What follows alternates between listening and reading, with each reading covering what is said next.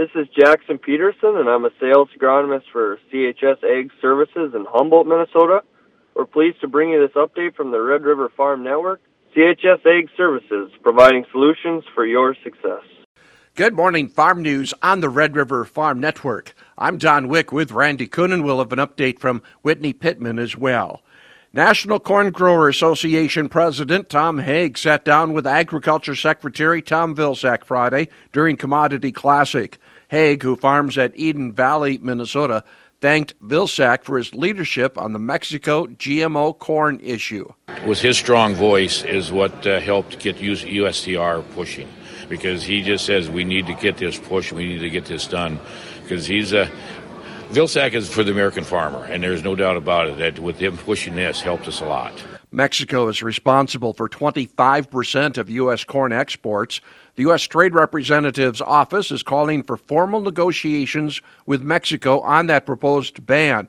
That kicked off a 30-day window for a response. That's now the Mexican government has to decide which way they want to go. Are they going to start accepting our scientific data that's in USMCA, or are they going to want to go to a lawsuit? So that's kind of putting the ball right out there in front and say, now, Mexicans, our Mexico government, how do you want to handle this? So, and then with having Canada come in, and you saying you have to use the scientific data according to the USMCA, that's also a big help for us.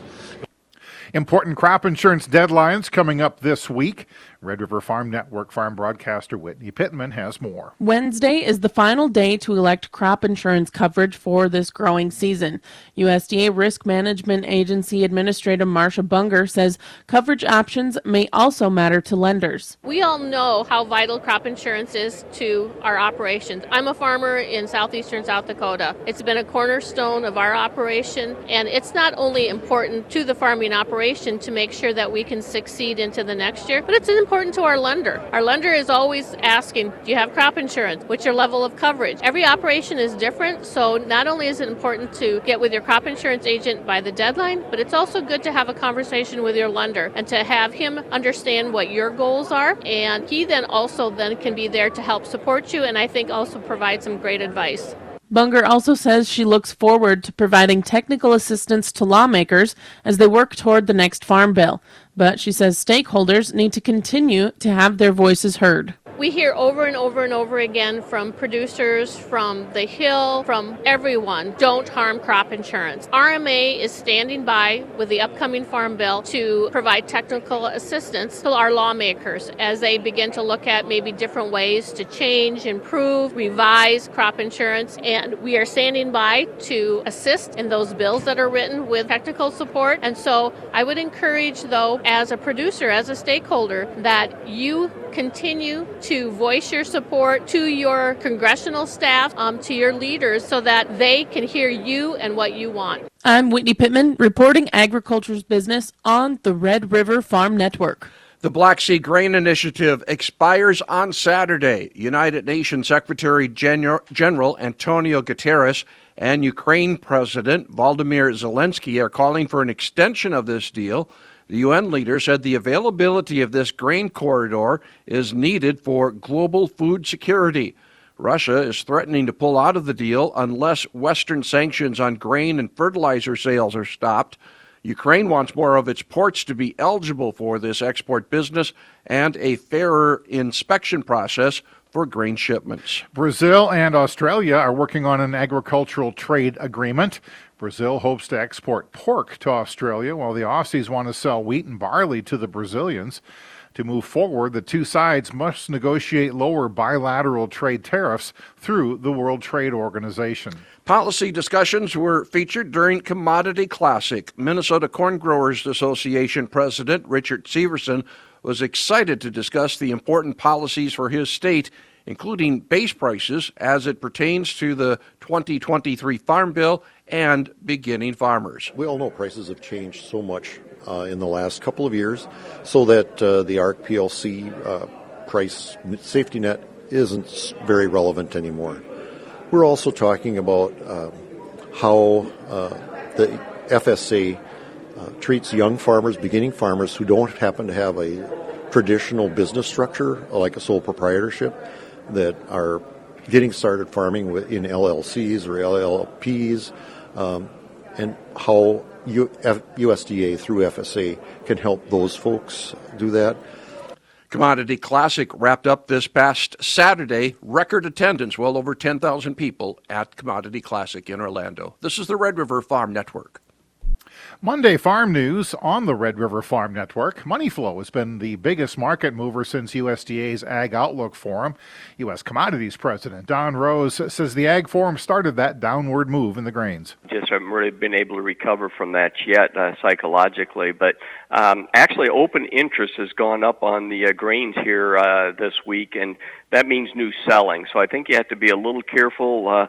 The last in is the first out if this starts to stabilize again and go higher. So not a lot of risk premium in the market. It's going to be up to the demand side of the market. If it starts to show up strong on the feed side, on the ethanol side, and now even on the export side, as exports probably pick up a little bit on corn. And the grains do remain range-bound, bouncing off support levels. I think it was really the fact that, the funds are long, poor reaction to the report, but move back down into big support zones on the corn. So we'll see how it goes from here, see if we can add some risk premium back after these oversold conditions. The National Potato Council continues to spend time on Capitol Hill. CEO Cam Quarles says the Farm Bill is a major priority. On the Farm Bill, that was one of our key priorities. As you know, the National Potato Council is one of the founding members of the Specialty Crop Farm Bill Alliance, so that really unifies the entire U.S. fruit and vegetable industry. We, as the Potato Council, concentrated and raised up several priorities that we think are going to provide tremendous value into the future.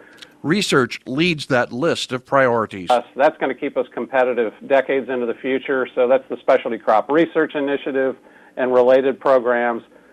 The export promotion programs that USDA operates are so important. Once you complete a trade agreement, that opens the door, but then you've got to walk through it. And a lot of those USDA resources, like the Market Access Program, Technical Assistance for Specialty Crops, they help keep that door open and build those markets for us. During his address at Commodity Classic, Agriculture Secretary Tom Vilsack touted the use of renewable energy. USDA leader mentioned ethanol, biodiesel, and electric vehicles. I get electric cars. I totally get them. You drive them. If the charge wears out, you pull to the side of the road, you pick up your cell phone, you call for a charge, you get back on the road.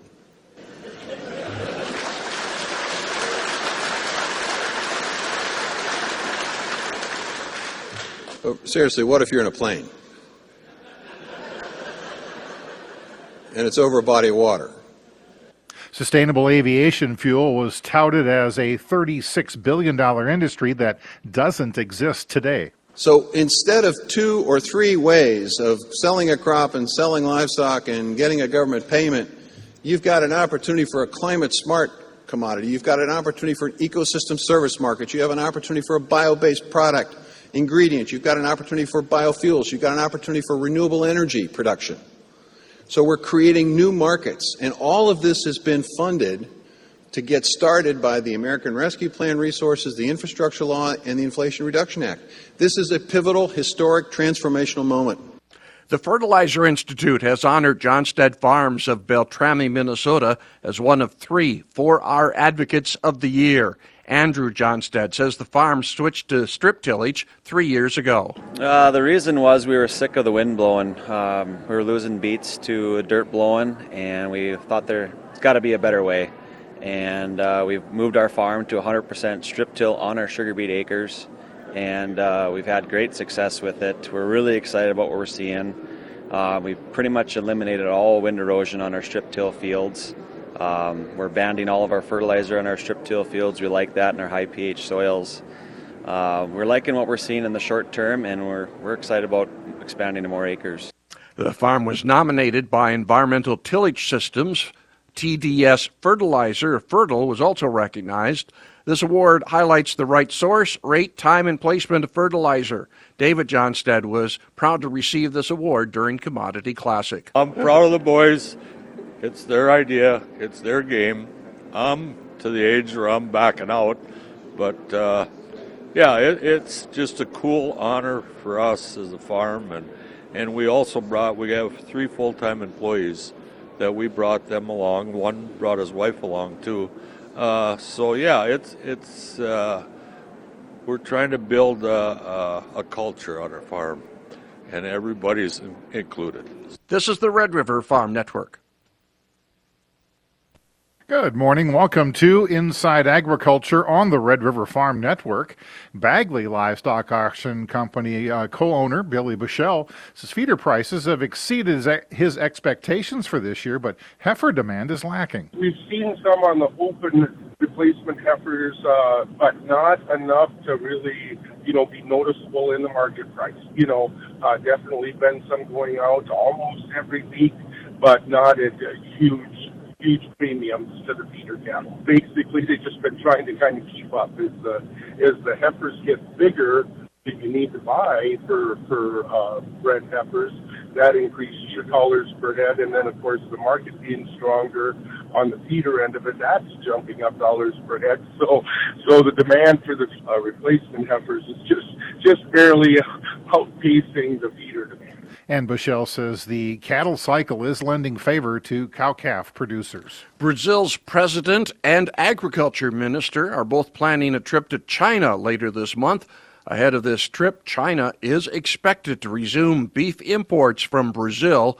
Trade was suspended last month when an atypical case of BSE was confirmed in Brazil. The Farm Service Agency releasing their new simplified direct loan application, which condensed 29 pages down to 13.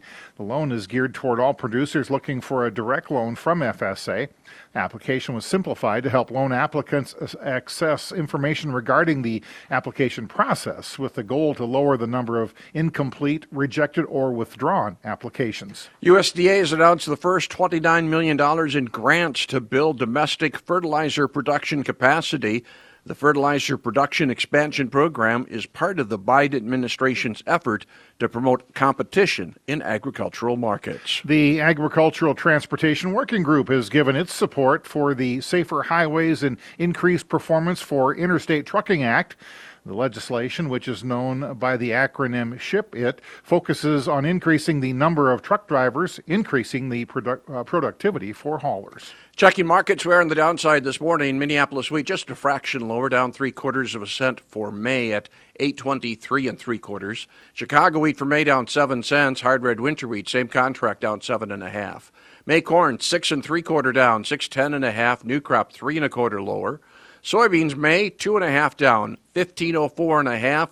November down 4 cents at 13.53 1/2. As we check in on the farm calendar, NDSU planter test stand schedule underway for sugar beet growers. They're at Ada today at Valley United and also at Fisher at the Steve Williams Farm Shop. Minnesota Grain and Feed Association has its annual convention going on starting this afternoon with their board meetings and then kicking off in totality tomorrow and on Wednesday. That meeting is taking place in St. Cloud. And NDSU Extension has webinars for junior beef producers. Their next one is coming up tomorrow night, 6:30 p.m. They're talking nutrition issues. Have yourself a great Monday. This is the Red River Farm Network.